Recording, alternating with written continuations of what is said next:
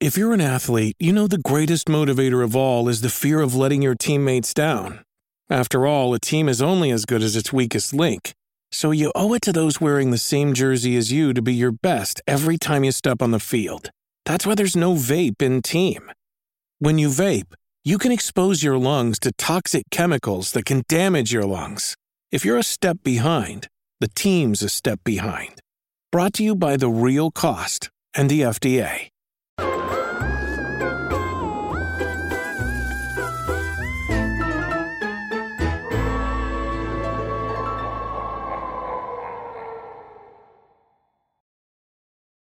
What's up and welcome back to Kind of Funny Games Daily for Wednesday, October 13, 2021. Of course, I'm Tim Geddes, joined by Texas Treat Latino Heat, clicking heads and ripping them to shreds, the globe-trotting, head-shotting, the square from Times Square, Andy Cortez. Puts the square in Times Square. I saw that. Yeah, puts the square in Times Square. I saw that in the comments of Gamescast today. That was killing me this morning. Great comment. Very funny stuff. Good morning, Timothy Geddes. Good morning. Mm-hmm. It's a good day to be here with you. I'm feeling great. Some of us not feeling so great. Blessing lost his voice, so I have to pop in here last minute. He prepped the show, so we're going in just totally blind here, Andy. Me and you. Okay. A brand new adventure. It's a whole new world to be in, a whole new way to see. But you still got to catch them all to be the best that you can be. Today's stories include a new Star Wars game announcement incoming, a brand new game studio, and Switch OLED having a better launch than Switch, because this is Kind of Funny Games Daily. We're each and every weekday at 10 a.m. right here on twitch.tv/kindoffunnygames. We run you through all the nerdy news you need to know about. If you're watching live, you can correct us when we get stuff wrong by going to kindoffunny.com/you're-wrong. Or if you don't want to watch live, you can watch later on youtube.com/kindoffunnygames, roosterteeth.com, or just search your favorite podcast service for Kind of Funny Games Daily, and we will be right there for you. If you wanted to get the show ad-free, though, you got to go to patreon.com/kindoffunnygames, just like our Patreon producers, Pranksy and Blackjack, have done. But if you don't have bucks to toss our way that way, it's cool. You're out there buying video games, and if you're buying video games on the Epic Games Store, make sure you're using our Epic creator code, KINDOFFUNNY, and that'll help support us without costing you any additional dollars, even if you're getting the V-Bucks, if you're getting the, what are Rocket League dollars called, Andy? Rocket Dinero. If you got any of those Rocket Dineros out there, you can throw them our way. That would be fantastic. A little housekeeping for you. This week's episode of PS I Love You XOXO is up now. Our Gamescast is up now. We talk about our experience with Metroid Dread. I have now beat it. Tam got a lot further. Of course, Tam joining us. That's a fun thing on the Gamescast. And Andy and Barrett giving their impressions with pretty much their first Metroid games. So that's very exciting stuff. Tomorrow, The Blessing Show returns as a YouTube premiere. Tune in at 9 a.m. Pacific time on youtube.com/kindoffunnygames as we break down what's up in what Bless keeps calling a very loopy episode. You ready to get loopy, Andy? Oh, it's one of them. It's one of them. I know what he's doing. Mm-hmm. I can bet what he's doing. Yeah. Today we're brought to you by Purple Mattress, Demon Slayer, and Raycon, but we'll tell you all about that later. For now, let's begin with what is and forever will be the Roper Report. It's time for some news. We have 7 news stories today. Baker's dozen! Starting off with something that I'm really interested to talk to you about, Andy, because this seems like the tease of all teases that I'm not quite sure is going to lead anywhere interesting. But Disney teases a Star Wars video game announcement for December. This comes from Jared Moore at IGN. Disney and Lucasfilm have teased a Star Wars video game announcement for December as part of a publishing campaign that will reveal new Star Wars products every Tuesday for the rest of the year. As announced in an article on their official Star Wars website, the companies have launched their Bring Home the Bounty campaign, which will see new Star Wars toys, collectibles, books, apparel, and more revealed on a weekly basis from now until the end of December. Disney's given fans a glimpse into what they might expect from potential announcements across the campaign through an interactive poster on its site. Each week on the poster details different characters and memorabilia from across the franchise. However, on December 14th, Disney has instead opted to lead with the image of a gamepad, hinting that there may be a new Star Wars game announcement on its way. Kev, can you bring up this image here so that we can look at the calendar that they are referencing? Yeah, give me 2 seconds. Do your thing. I hope they are all Funkos. All of them. Just all Funko Pops. Even the game, just like the Gears Funko game. Here's a gamepad. Here's a gamepad for Funko. Bam. All right, So there we cool. go. So we're seeing all the different weeks starting week 1, week 2, week 3 with like familiar characters. But if you go down to week 10, Kevin, there you see it. The one that sticks out the How about most. that? Well, how Just about that, just that gamepad there. So yeah, very clearly a console game experience, right? So the chance of this being some like super small little like mobile title, probably unlikely. But this doesn't necessarily mean it's Jedi Fallen Order 2. It definitely could be, especially keeping with the Bounty Hunters theme, maybe like DLC or some update for that Star Wars Hunters game. Is that what it's called? That's on Right. Switch. And if I'm being honest with you, Andy, is that game even out yet? I don't know. I don't think it is. That's Okay. the one that I see John Drake always kind of tweeting it because he works, obviously, that's one of his products. But I've seen him talk about Star Wars Hunters. And I think that's just kind of a smaller title that I don't know if they would necessarily, I don't know if it would necessitate a tease in this way. But again, does a action Pop? figure of the trash can robot on November 30th necessitate a tease? Probably not. I hope it's something Fallen Order related. When are the Game Awards? Maybe it's find out more about the Game Awards. Excellent question, Andy Cortez. I thought the same thing as you did. So I went to thegameawards.com to confirm that the Game Awards are live on December 9th. So it's close to it, but it is not there. And that is after the Game Awards. If it was before the Game Awards, I'd be like, okay, maybe they're going to announce something like you just said of like, hey, here's a tease, check out more at the Game Awards. But this way, it doesn't make as much sense. Yeah, I'm not super. I don't really necessarily know what it means. What I'm most annoyed by right now is that the Game Awards kerning between the AW and the A letters really off, Tim. Really, really off. This is kind of a bummer because I was really hoping that the dates kind of fell perfectly in line, and we are going to see. I mean, maybe it's a better look at Ubisoft's game. Maybe it's. Is that too early to say? I imagine, yeah. I mean, it's interesting to look at Star Wars games as a whole right now because, you know, we've had them with the EA license for so long that we kind of have an understanding of the cadence of when those games are coming or not coming as they get canceled. But then now that it's kind of like branching out a little bit and there's like, you get a Star Wars game, you get a Star Wars game, we're still in that transition period of like really being able to see the roadmap of getting consistent Star Wars titles just that are nonstop happening like back in the PS2 era of games that like we just kind of expected, yeah, there's going to be a bunch of Star Wars games. And there are now enough announced that it feels inevitable that we're going to hit a similar kind of pace at some point with these announcements. But we have things like The Hunter. We know that Jedi Fallen Order 2 is going to happen at some point. I don't think there's a chance that either the Game Awards or whatever this is that. And especially with KOTOR remake being announced so recently, like that is a huge Star Wars announcement. Like debatably the biggest Star Wars announcement you can possibly make in the video game world. So I don't see them kind of going that hard this soon without more to show on some of the other projects, especially because the massive game from Ubi that you're talking about still to me feels a ways away. Like that seems like a maybe we'll see first hints of it at Ubisoft Forward around E3 next year.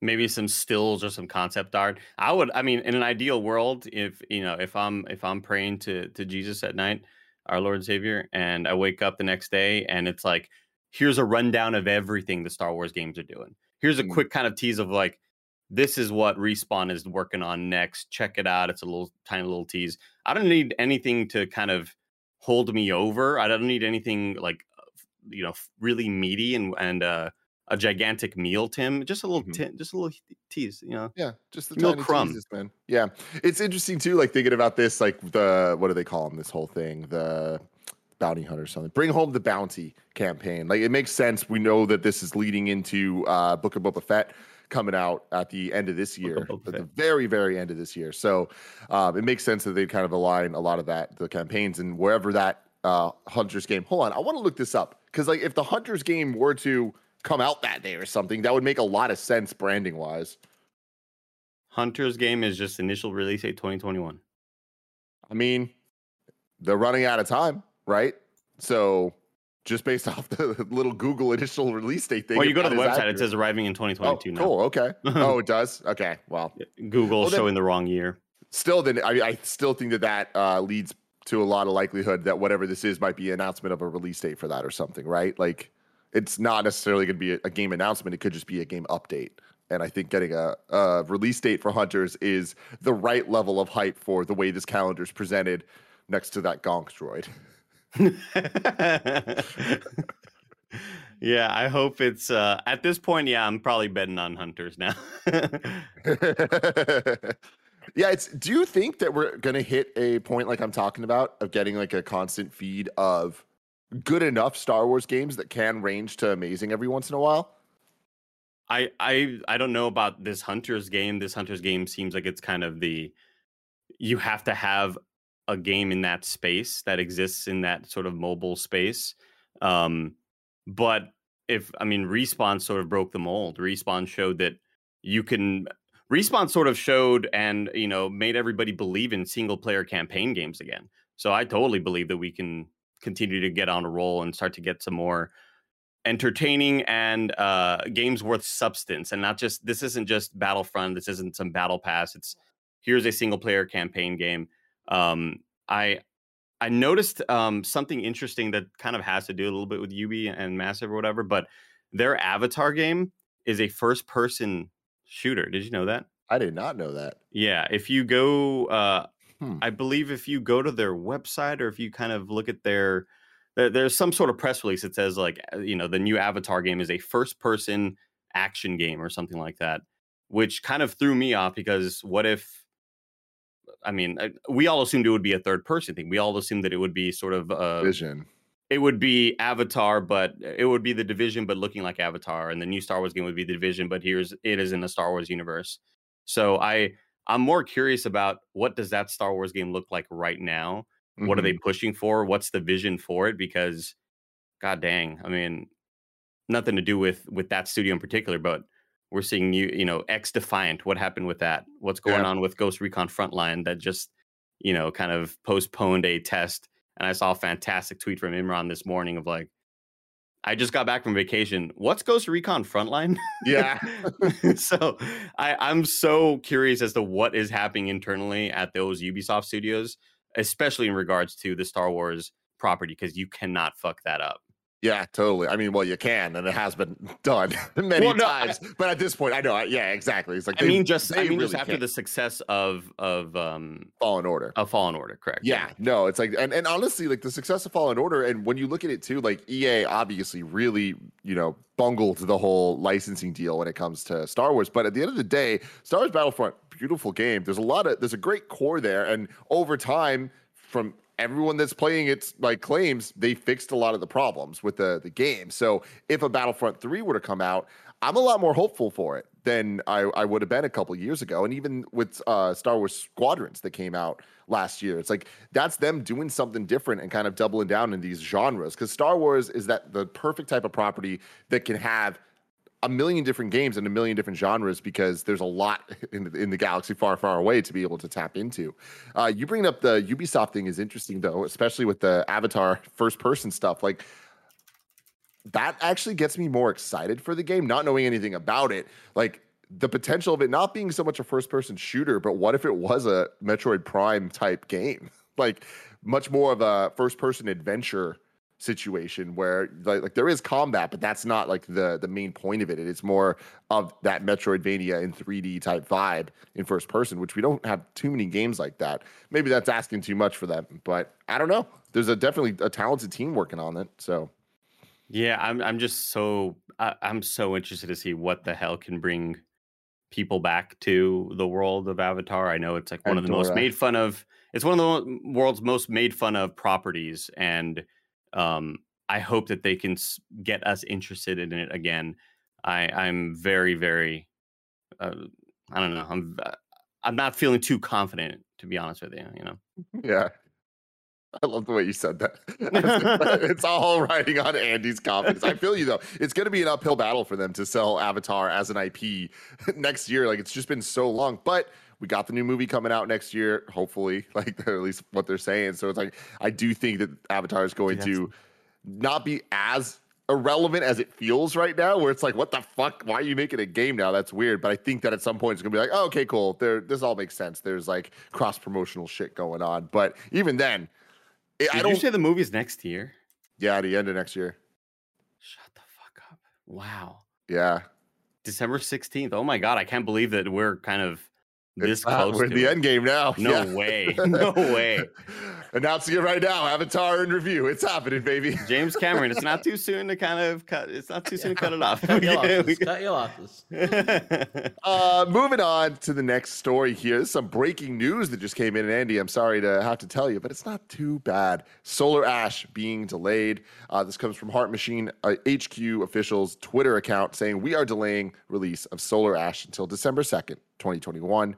Heart Machine and Annapurna Interactive have decided to delay the release of Solar Ash until December 2nd, 2021. We want Solar Ash to shine, and we need a bit more time to get the last pieces of polish and bug fixes into the game while still navigating this global pandemic as a highly dedicated team. The short delay will help us get there. Thank you for understanding, and we'll see you in the Ultra Void soon. How much do you love Ultra Void, Andy? Ultra Void is just, I mean, god dang, that's such a good little phrase right there. To just a little 1-2 punch, Ultra and Void. I'm always worried about delays this short, but based on what I saw, it does seem like this game is pretty much done, and at this point, it is going to become just a lot of finalizing and kind of making the game not as buggy as it can be at launch. Yeah, the short delays always kind of worry me because it's like, what can you legitimately get done in that short amount of time without kind of making your workers do a lot of crunch in those final few hours leading up to hitting that launch button. But I don't know. I'm confident in that studio, and I'm confident that they are far along enough that they're just like, yeah, it's just, we got to tidy up the place a little bit.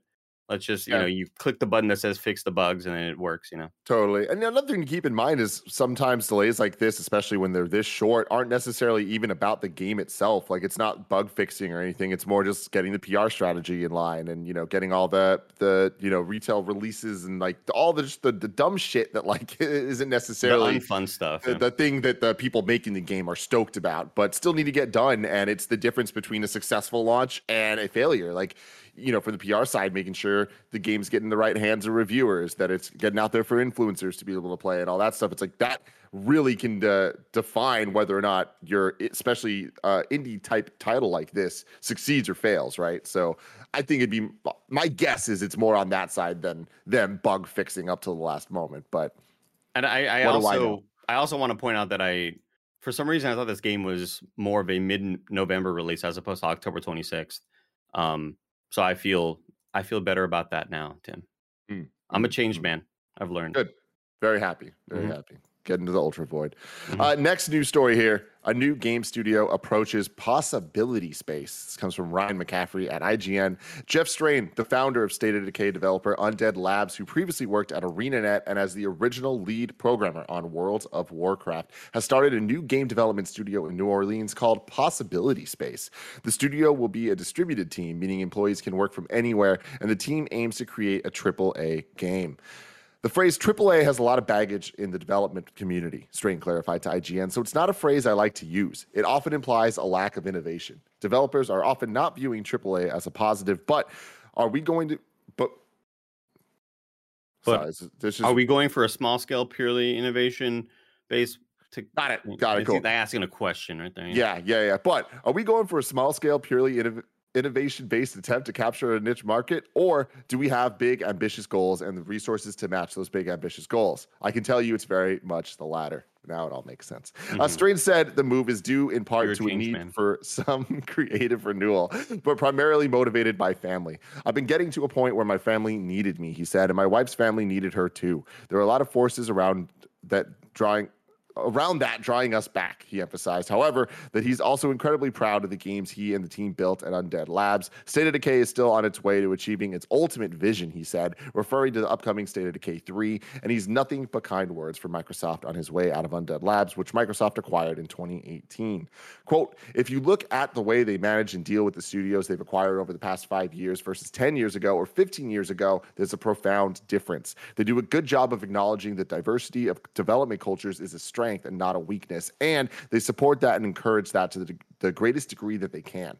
They've done a good job of protecting the development cultures of all the development studios. And that's why, by and large, I think people are happy working there. Joining Strain at Possibility Space is a pretty ridiculous group of people here. Jane Ng, formerly of Campo Santo and Valve. Austin Walker, the homie, formerly of Waypoint Media, Friends at the Table podcast, coming in as, I think, creative IP director or something like that, which is like director of IP, which is insane. Yeah. Liz England, formerly of Ubisoft and Warner Brothers, Richard Foge from Undead Labs, Brandon Dillon from Oculus and Double Fine, Leia Rivera from Undead Labs, Brian Jennings from NZXR and Magic Leap, Charles Randall from Ubisoft and BioWare, Erica Tam from Electronic Arts and Oculus.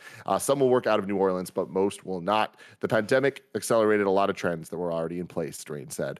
So yeah, kind of a all-star team there coming over to work on this. I think it's exciting personally to me that they're talking about making a AAA game and especially redefining what that can actually mean with the mindset of what type of game they're trying to make. What do you think? That sounds very neat and PR speaky to me. And I think he said all the right things you need to say in order for the people that are coming along with you on this journey to feel comfortable and knowing that they're kind of with a good leader and they're going to all sort of have this same sort of vision. What I get from this most, though, Tim, is it's very sad. It's very, very sad news. So Jane Ng, who used to work at Campo Santo, was the art director and on Firewatch Gods. and also in the Valley of the Gods. And her leaving Valve just is like, oh, that's the last nail in the coffin right there, Tim. Oh, it breaks my heart, dude. I interviewed with her when I almost worked at Firewatch, or when I almost worked at Campo Santo. Awesome. I was right there, Tim. I was like top 5. You would have been one of the gods in the Valley. Who knows? I'd be, kicking it with Gabe Newell. You know what I mean? At this point, No, this be Andy and Gabe. This is better. Andy and Gabe. Yeah. So, as far as this studio goes, I'm super happy for Austin Walker. We'll see what they're making, right? I mean, there's not a whole lot of hints as to what sort of property they're gonna bring, but it's exciting whenever you can kind of bring in a mash unit of all these big names, Yeah, totally. Man, you're bringing up Valley of the Gods. I'm so sad. Like, do you think we'll ever see it, or is that thing dead? No, yeah. It's gone, dude. It's gone. So sad. It's so gone. The water looked so good, and it was beautiful. I just want to swim in it. So dead, homie. It sucks. Oh, that sucks. But yeah, it's interesting. Like to your point, like there isn't much here of like in terms of announcements of what this possibly could be. But I do think that the goal's in the right place, and I think that like hitting that level of expectation of what this game is, especially after just seeing something like Kena Bridge of Spirits, that, what would you call that? Is that AAA? And it's like, I feel like you can kind of argue yes and no, and both would be very valid opinions there. And I think that I want to see more of those type of games. Like I want to see like these smaller independent studios kind of be able to swing for the fences a little bit more and go higher budget than what we traditionally think of for smaller studios. And to back that up, though, you need the team and like the expertise and knowledge of how to work together and, kind of make it all able to cut the fat out so you can focus on the actual problems at hand instead of like creating more problems. And again, this type of lineup of team across all of these different companies, like that's bringing in a lot of expertise on how to make AAA video games. Like we're talking, Ubisoft, EA, like going around, I mean, all the way down to Valve. It's like, these are some groups that have made many, many high quality games from the level all the way down from indie all the way up to AAA. But they are the definers of AAA in the third party space, at least, I think one thing that excites me a lot about it is that these are people coming from gigantic corporations that may not have their ear to the ground as to what players actually want. And I think them leaving those big spaces and coming more to a smaller scale studio, even though, they're going to hire a bunch of people, of course. Yeah. But the idea that I feel like a lot of these devs nowadays understand that it's okay to make a really, really damn good 8-hour game. And we don't have to strive for more. And it's all about, it's less is more. We want quality over quantity. You don't need to give us a 30-hour campaign in order for us to feel satiated. And if you're going to stretch it out and have a bunch of filler in there, that's largely going to be a detriment towards your game. So like, I feel like a lot of these devs nowadays, especially with all these people leaving these, again, a lot of these devs are leaving Ubisoft. They are leaving EA. They are leaving Valve, and they're coming to a place where I feel like they can kind of control their narrative a bit more. Yeah, dude, absolutely. In comedy, there's the type 5. Just give us the solid 8. That's all that we want from the video games, right, Andy? Me and you, hand in hand, playing these 8-hour video games. We'll bust them out one after the other. 15 hours most, right? 15 hours at max. 15 hours with collectibles. You know what I mean? That's you back and try to explore and have some fun, man. Oh, what a say world. That, but what I put I say that, but I put like 70 hours into Ghost of Tsushima this past year. But I want that to exist as well. 100%. That's kind of the beauty of video games, especially now, is like we have the ability to have experiences at every level with the level of quality can be all over the place because it's going for a different type of experience, different type of gamer, because there are many types of gamers out there now. Moving on to the next story here. The Nintendo Switch OLED UK launch is significantly bigger than the Switch Lite. This comes from Christopher Dring at gamesindustry.biz. Nintendo Switch OLED has got off to a strong start in the UK. Last week, it was the 14th biggest week for Switch console sales in the UK since the machine launched in 2017. All 13 higher positions are during the peak Christmas and Black Friday sales periods or the launch week of the Switch itself, which is the 4th biggest week overall. So that's key info there. It makes a lot of sense. Like, we haven't even hit that point. I wonder if we're going to get the supply up to be able to reach the demand. I doubt it. It comfortably outperformed the launch week of the Nintendo Switch Lite in 2019, which ranks as the 57th biggest week for Switch. That's crazy. Like, hold on, let's stop there for a second. The 57th biggest week for Switch, and the Switch Lite did well. So that just means that there are so many months that the Switch is just fucking dominating. The Switch is just on a run. It's on a run that we had never seen before, Tim. This is crazy. Absolutely. The Switch Lite was a slow burner for Nintendo. The Lite version currently represents around 20% of total Switch sales since it launched in the UK. The OLED version of the Switch accounted for 70% of all Switch sales last week, and after just 1 week, the new edition accounts for 7% of all Switch UK sales during 2021. The biggest week for Switch in the UK was during Black Friday 2019, followed by Black Friday 2018, and then Black Friday 2020. That's interesting. That even with all this pandemic stuff, even with all the chip shortages and production issues, that Black Friday 2020 is still the 3rd biggest week. Well, I mean, they were on sale for 50 cents off that week, Tim. It was a big Nintendo was like, you know what? We're going to give it up for our community. You out. Yeah. Yep. The Switch OLED launched alongside the new Metroid Dread game, which is the highest grossing launch for a Metroid game in the UK chart history. Any of this surprise you at all? I mean, well, first off, it must be nice to have a Switch OLED, must be nice to actually have it in your hands. And, for all of y'all that were right there to pre-order it immediately, I wish I could relate. Oh, wait, I was there. I pre-ordered it immediately, Tim. Mm-hmm. Where is it? God, Sacramento. It's fucking like, oh yeah, you'll get it by Wednesday. Okay, first off, it's like a week after it comes out, and it's in Sacramento this morning. I'm not getting it this morning. I'm not getting it today, Tim. Anyway, that's neither here nor there, Tim. So with this though, numbers I always really love talking about when we're talking about the Switch here is looking at this list of best-selling game consoles on Wikipedia, and currently we got the Nintendo Switch coming in at the 7th highest selling console of all time at 89 million, with the Wii the next above it at 101.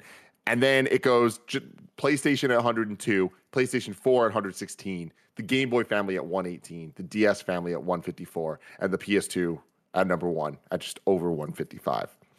Where do you see the Switch ending up? Gosh, dude, I just think about what if they could keep up with demand.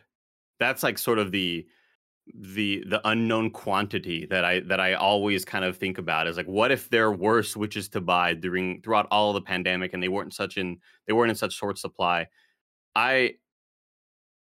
We know Nintendo, we know they love their iterations.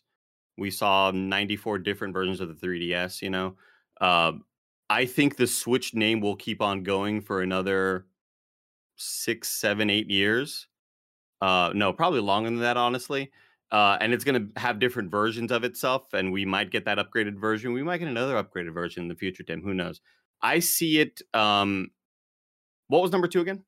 Number 2 is the DS family at 154. It's when So you say it's the family thing. It's it the is. family And thing. at the end of the day, it will be the Switch family, right? Like I'm willing to bet that the next Switch we get, like that we will get some type of Switch Pro that is semi-backwards compatible to some extent, and it's going to count as the Switch family. Like we're not going to get the Switch 2. It's all about family. It's all about family, man.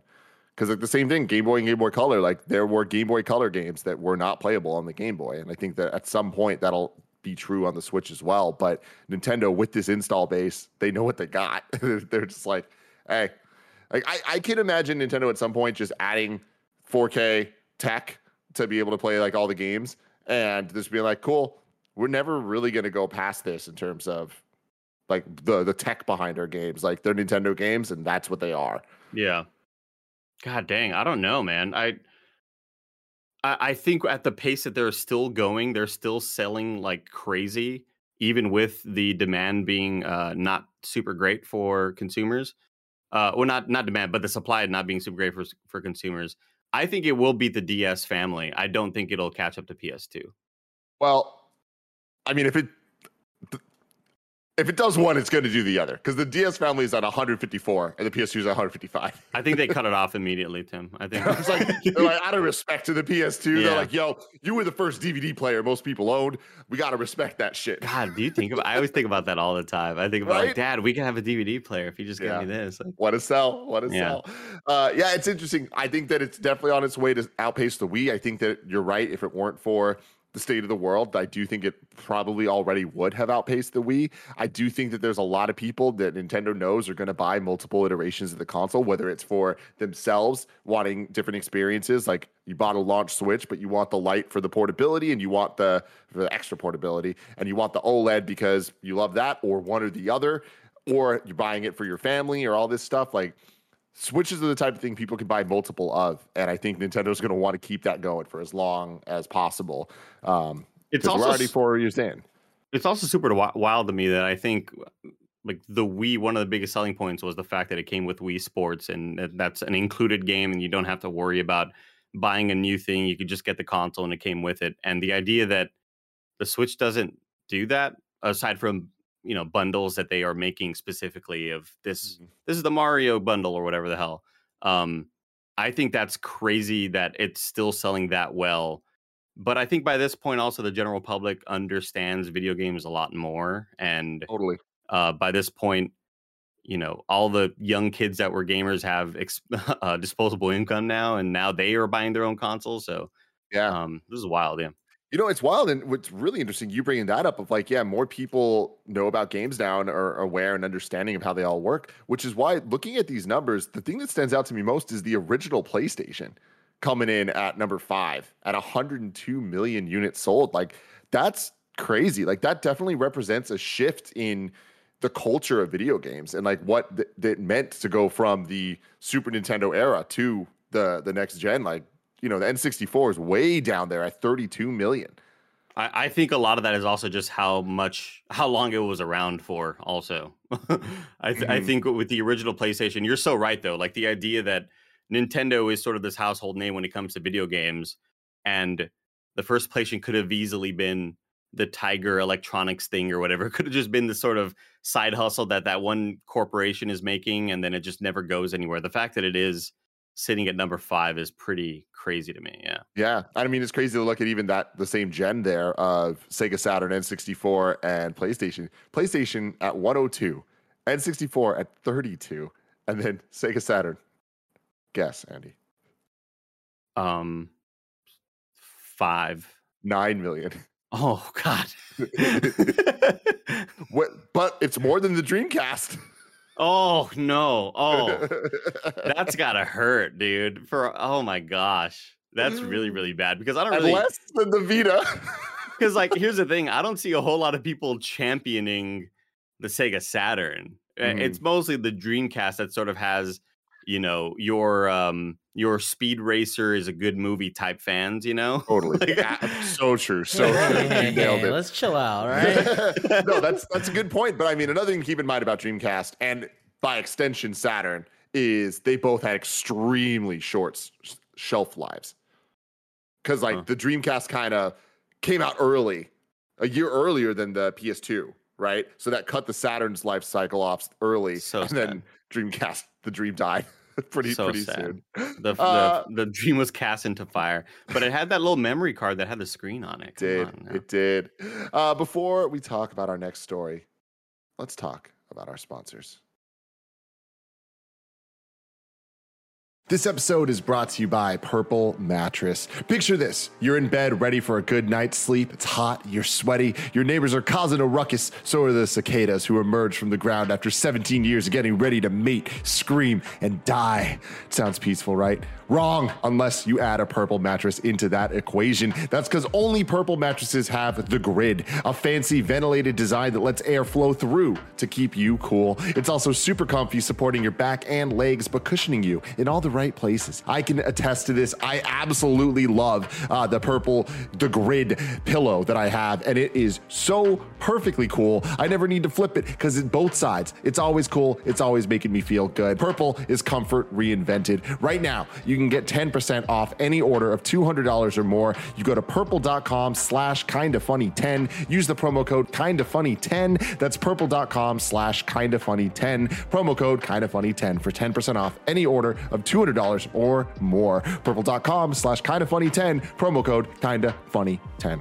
Next up, let's talk about Demon Slayer. It's time to become the blade that destroys demons in Demon Slayer Kimetsu no Yaiba, the Hinokami Chronicles, launching on October 15th on PlayStation 5, PlayStation 4, Xbox, and Steam. Tanjiro comes home to find his family brutally murdered and his sister Nezuko transformed into a demon. So, Tanjiro does what anyone would do, vow to become a demon slayer to restore his sister's humanity and kill the demon that massacred his family.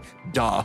Based on the anime of the same name and the box office hit, the Mugen Train arc, this game's adventure mode lets you relive the most memorable moments and battles. There's also a versus mode where you can choose any combination of two characters to face off. With exhilarating gameplay and a whole bunch of skills and characters from the anime, rise up to become the strongest of the demon slayers. Pre-order Demon Slayer Kimetsu no Yaiba, the Hinokami Chronicles to unlock 2 bonus characters and get early access to the game. To pre-order, go to the link in the description.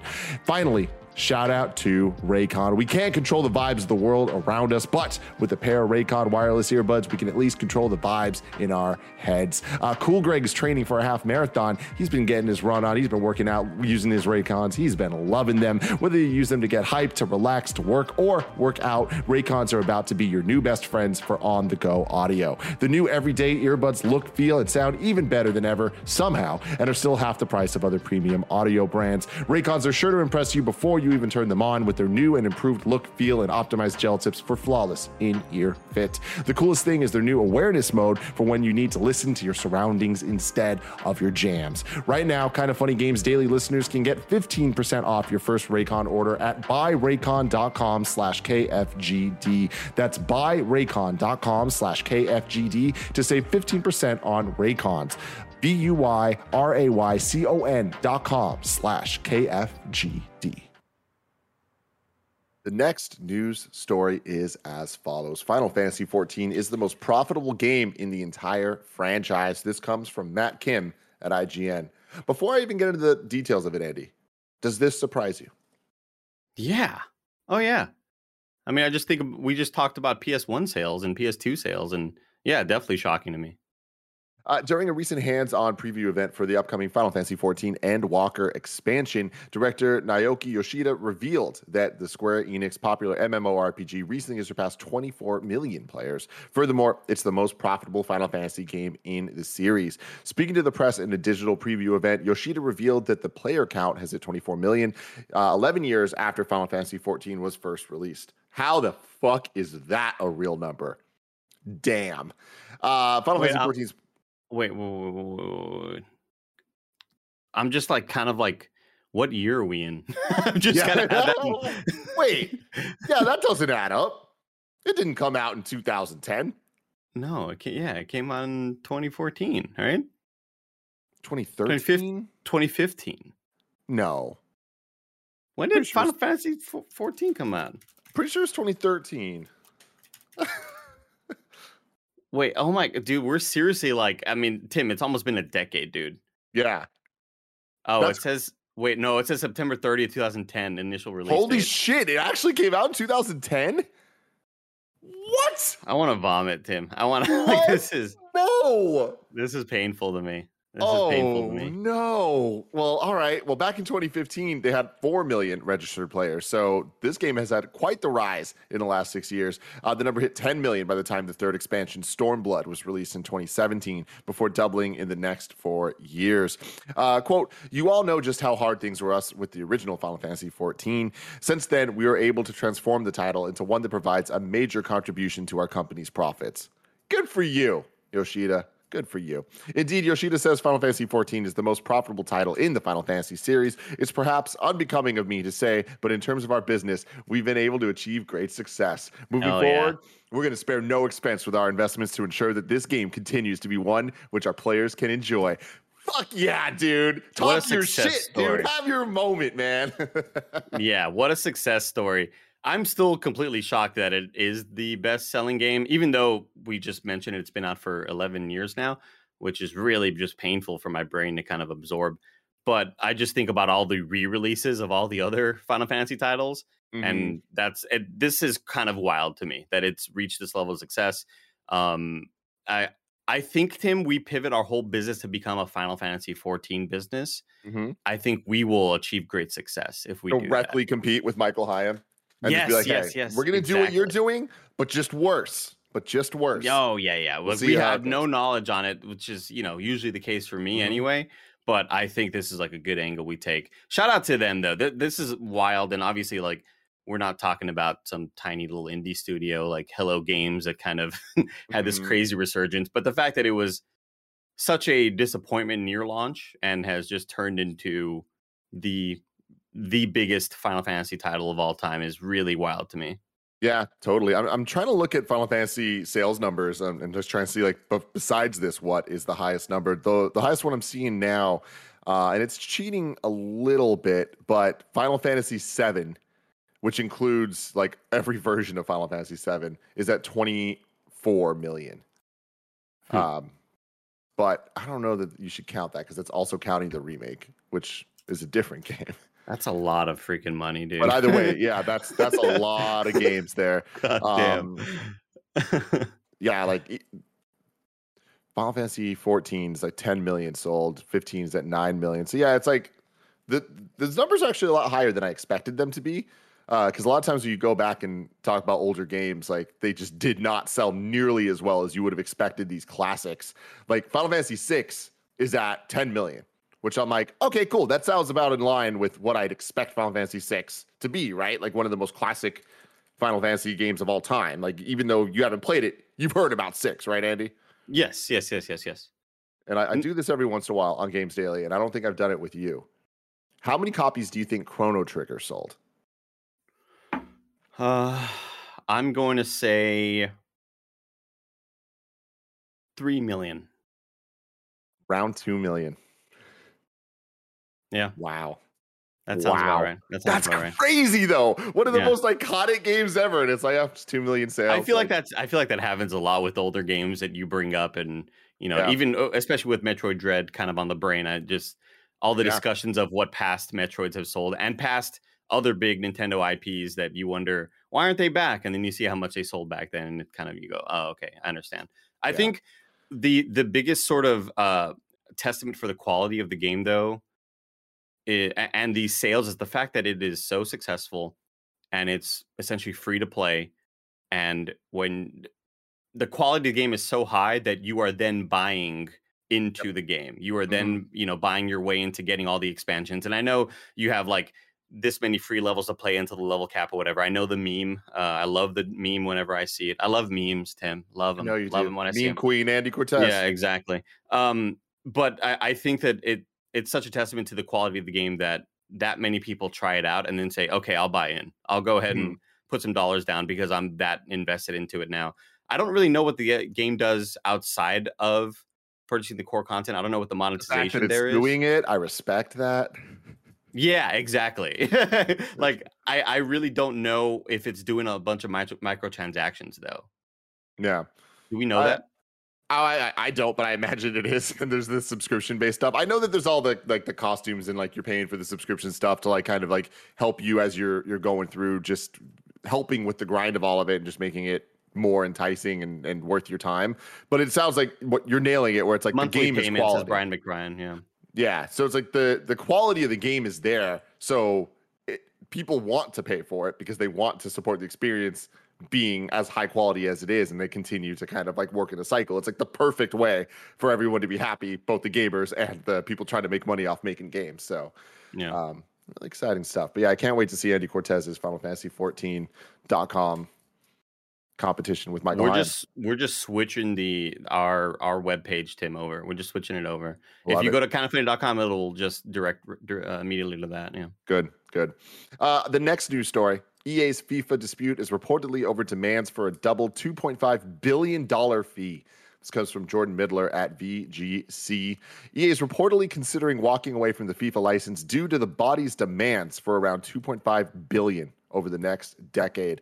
That's according to a new report from the New York Times, which cites people close to negotiations who claim that the footballing body is asking EA to more than double what it paid previously for the FIFA name. Every time I fucking read shit that I don't know what I'm talking about, whether it's like Dark Souls, Bloodborne jargon, or like sports stuff, like the fucking footballing body. All right. The publication reports that at least 2 years of talks about renewing the contract that allows EA to use the organization's name hit the wall after FIFA asked for $1 billion for each 4-year World Cup cycle. FIFA, the governing body that controls world football, is also said to be keen to limit the extent of EA's rights, while the game's publisher reportedly wants to explore highlights of actual games, arena video game tournaments, and digital products like NFTs.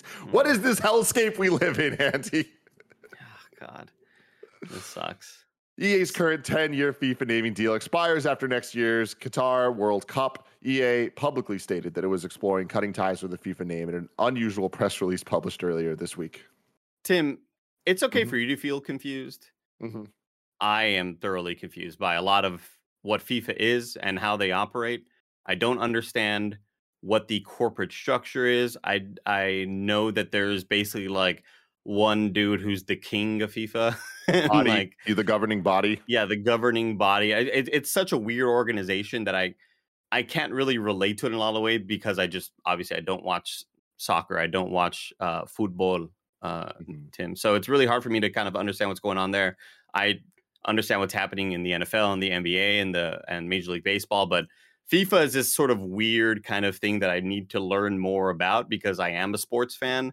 But anytime I read articles like this, it really feels like I'm reading like pages that didn't make it into Star Wars Episode 1 Phantom Menace, like governing bodies and all this stuff. It's just a lot of jargon, and you're absolutely right. It is jargon that just doesn't make a whole lot of sense to me.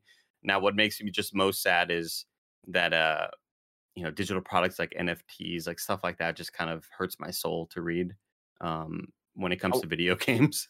I went to FIFA.com to see if I could make sense of it, and the top story is Hungry Denmark find recipe for success. So there's that. Okay. Federación Internacional de Fútbol Association. There we go. Okay. There we go. 2.5 billion. A lot of dinero, Andy Cortez.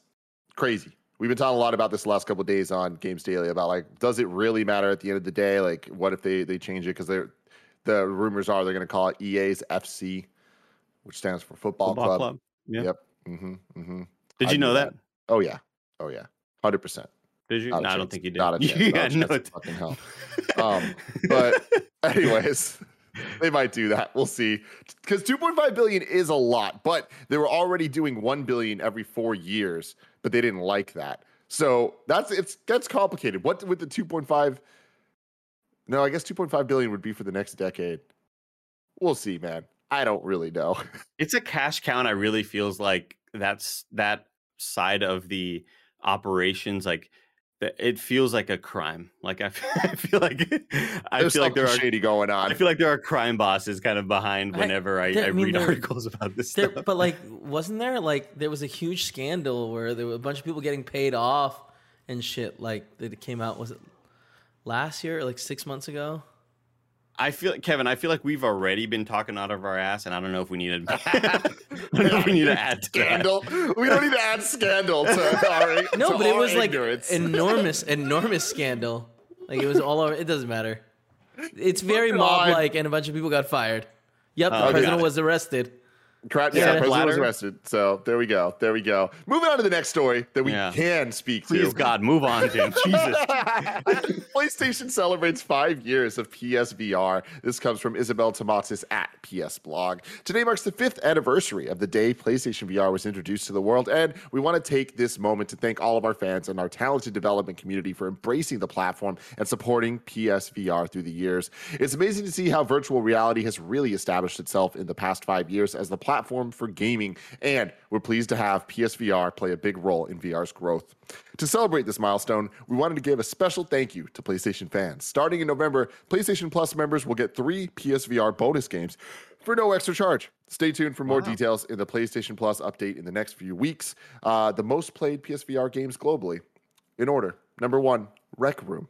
Number 2, Beat Saber. Number 3, PlayStation VR Worlds. Number 4, The Elder Scrolls V Skyrim VR. And number 5, Resident Evil 7 Biohazard. Very cool stuff. Very cool Congratulations, stuff. VR users. You get a bunch of free games. I hope you all have fun with it. I'm thinking back to when I wanted to bring home that VR, Tim, and I wanted to fart around in dreams. I wanted to try to do some 3D sculpting. And then I just realized, like, I don't have a setup for this. I'm going to punch my TV. This is not an ideal setup. When was the last time you put a VR headset on your head, Tim? Been a while. It was probably Oculus Quest 2. I want to say. Yeah. And it was like during the beginning of quarantine. I was pretty heavy into Beat Saber. Okay. Yeah, that's not too bad. I feel like the last time I did it, I was falling in love with the caddy in Hot Shots Golf VR and Everybody's Golf VR. Yeah, that was classic. Weird. Andy. It got really weird. Yeah. I think I'm gonna go super hard back into VR, guys. Really? Yeah, I have the space for it. You know? Are you Are we talking like vehicular type things? Are you going into racing? Definitely a little bit of both. I'm gonna have a couple different VR setups here. A couple different. Oh, yeah. Well, we gotta get you. I have 3 in my house. We got to get a butt kicker for your VR chair. Best investment ever. Base shaker. I thought you were talking about the VR thing, Tim, where you're kind of harnessed in and you run against the slippery thing to kind of have you run. I would love to see Kevin in one of those. Yeah, can you imagine? Oh, God. I love it. I got space for it. If you guys talk to someone, have one sent over, I'll put it up. We're going to move on to wanting... Let's commit to it. You know what I mean? Yeah, but Kevin, committing to you having a full VR room is so far away. If I want to know what was coming to Mom and Graf shops today, where would I look? The official list of upcoming software across each and every platform, as listed by the Kind of Funny Games Daily show hosts each and every weekday. Thank you, Kevin.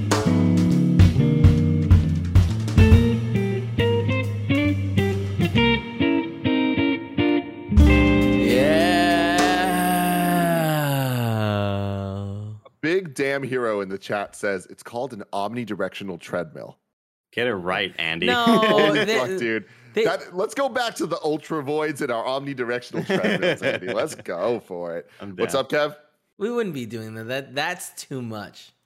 That's too much. Out today, we got Critadel on Switch and PC. We got Immortus Tempest on PS4, Xbox One, and Switch. We got Caddy and Batty, the Spirit Guide, on Xbox Series X and S and Xbox One. We have Illumione on Switch and PC, Starlight Alliance on Switch, Gladiator Guild Manager on PC and Mac, Midnight Protocol. Oh, fuck yeah. On PC and Mac. We have a good day for dope words here, Andy. Omnidirectional treadmill, Ultra Void, and now Midnight Protocol. When you said, oh, yeah, I was like, either Tim loves this game and is really excited it's finally out, or he's stoked about the combination of words Midnight and Protocol. Yeah, it's just so easy to get me. It's like Proxima Midnight, yeah. It fucking is, dude. Is there any cooler name wasted on a character in the MCU? I don't think so. New dates for you. Ubisoft has indefinitely postponed the closed test for Ghost Recon Frontline. So there you go, Andy. What's going on? What wait. What about Obsidian Black? Like, wasn't that his name? I mean, Ebony Maw. Ebony Maw. Yeah, Cole Obsidian. Who was the last one? There's one we're missing. Oh, Jasper. Jasper. Yeah. Jasper Higgins. Corvus Glaive, missing link Corvus in the chat. Glaive. There we go. There we fucking go. Deals of the day. The Jet Force Gemini vinyl soundtrack is up at Fangamer for $39. You can obviously tell that Blessing Adeoye Jr. made the run a show for this that I'm reading now. But jokes aside, this shit looks dope as fuck. I love that they're doing this. Fangamer is awesome. Recently, Andy, you posted an Instagram story of a print you got for your bathroom, and it is fucking gorgeous. I'm not a Dark Souls person at all, but I am a huge fan of the tasteful video game art prints, and man, that shit is hot.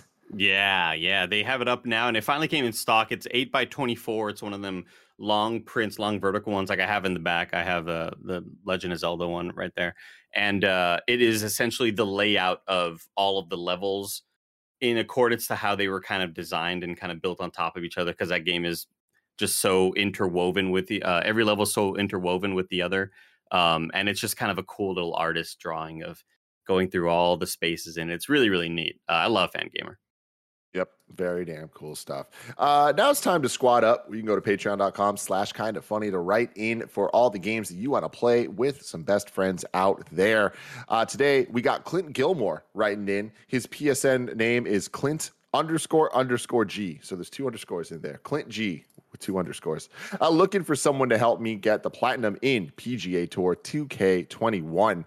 The only trophy I'm missing is invite only, where you play a private match with someone. Seeing as this game came to PS Plus this month, I'm sure there are plenty of KFPFs that now have it and wouldn't mind playing around. Go help them out. I love this squad up because there's a specific call to action. They have a goal in mind, and it's an attainable, easy goal for people. So go help out Clint__G. Yeah, every week, Tim, about 15,000 people watch this, and more people than that listen to it.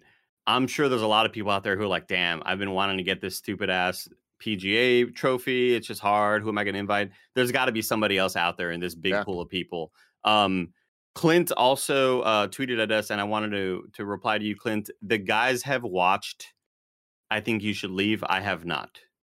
Clint tweeted us recently, like, have you all watched this? And you all have talked before that you all love that show. It's really good. I've only seen half of it, but it's I've only seen a couple of episodes, and mostly my me absorbing I Think You Should Go is all through TikTok, pretty much. Yeah. I think you should leave. Sorry. I think you should leave. Andy, you need to watch it. Like, it doesn't all hit, but some of it hits in a way that is Andy Cortez brain type shit. And also, the whole 2 seasons, I think you can watch in like less than 3 hours. Mm-hmm. Like, every episode is, I think, 15 minutes, and there's only 6 episodes a season or something like that. They go so fast, and it's so good. So fast. I love it. So goddamn funny. You can go to kindoffunny.com/you're wrong to let us know what we get wrong. Pixelated Soul coming in saying Rocket League's currency is credits. That is a lot less boring than Rocket Dinero. Rocket Dinero. And then let's see, Nanobiologist just reminding us that we have 4 Avatar sequels coming. And Avatar has 5 has a release date of December 22nd, 2028, 7 years from now. Right around the corner. Christ. Blink and you'll be there, you know. Is that the only thing that James Cameron has been working on for the last Yeah, I'd say so, yeah. Dude, oh my gosh, I will be 41 when the final Avatar movie comes out. No, don't say that, Andy. Oh my God. Oh my Let God. us know in the comments below how old you'll be when Avatar 5 comes out. We're about to do the post show right now. Me and Andy hanging out, talking about more video games. And then we're going to record our Star Wars Visions episode 7, 8, and 9 Kind of Funny screencast that you can go check out on youtube.com/kindoffunny later today. Very excited to talk to the boys about that. But until next time, Andy, good day to you. Good day to you. Great day.